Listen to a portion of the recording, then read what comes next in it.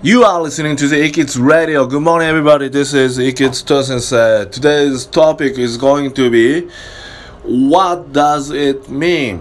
今日やる文章は What does it mean? というのを扱います。これは初心者が押さえてなければいけないとても重要な文章なんだけど、結構みんな適当に言ってしまってる。どういう意味かというと、それはどういう意味ですかという文です。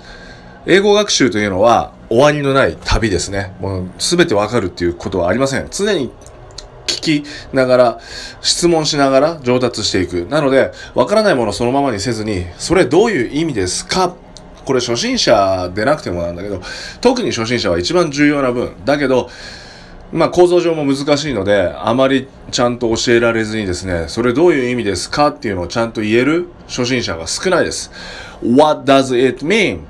覚えてください。で、it のところにわからない単語、例えば instrument 楽器ですね、ちょっと難しいので使ってみましょう。 instrument わからなかったら What does instrument mean?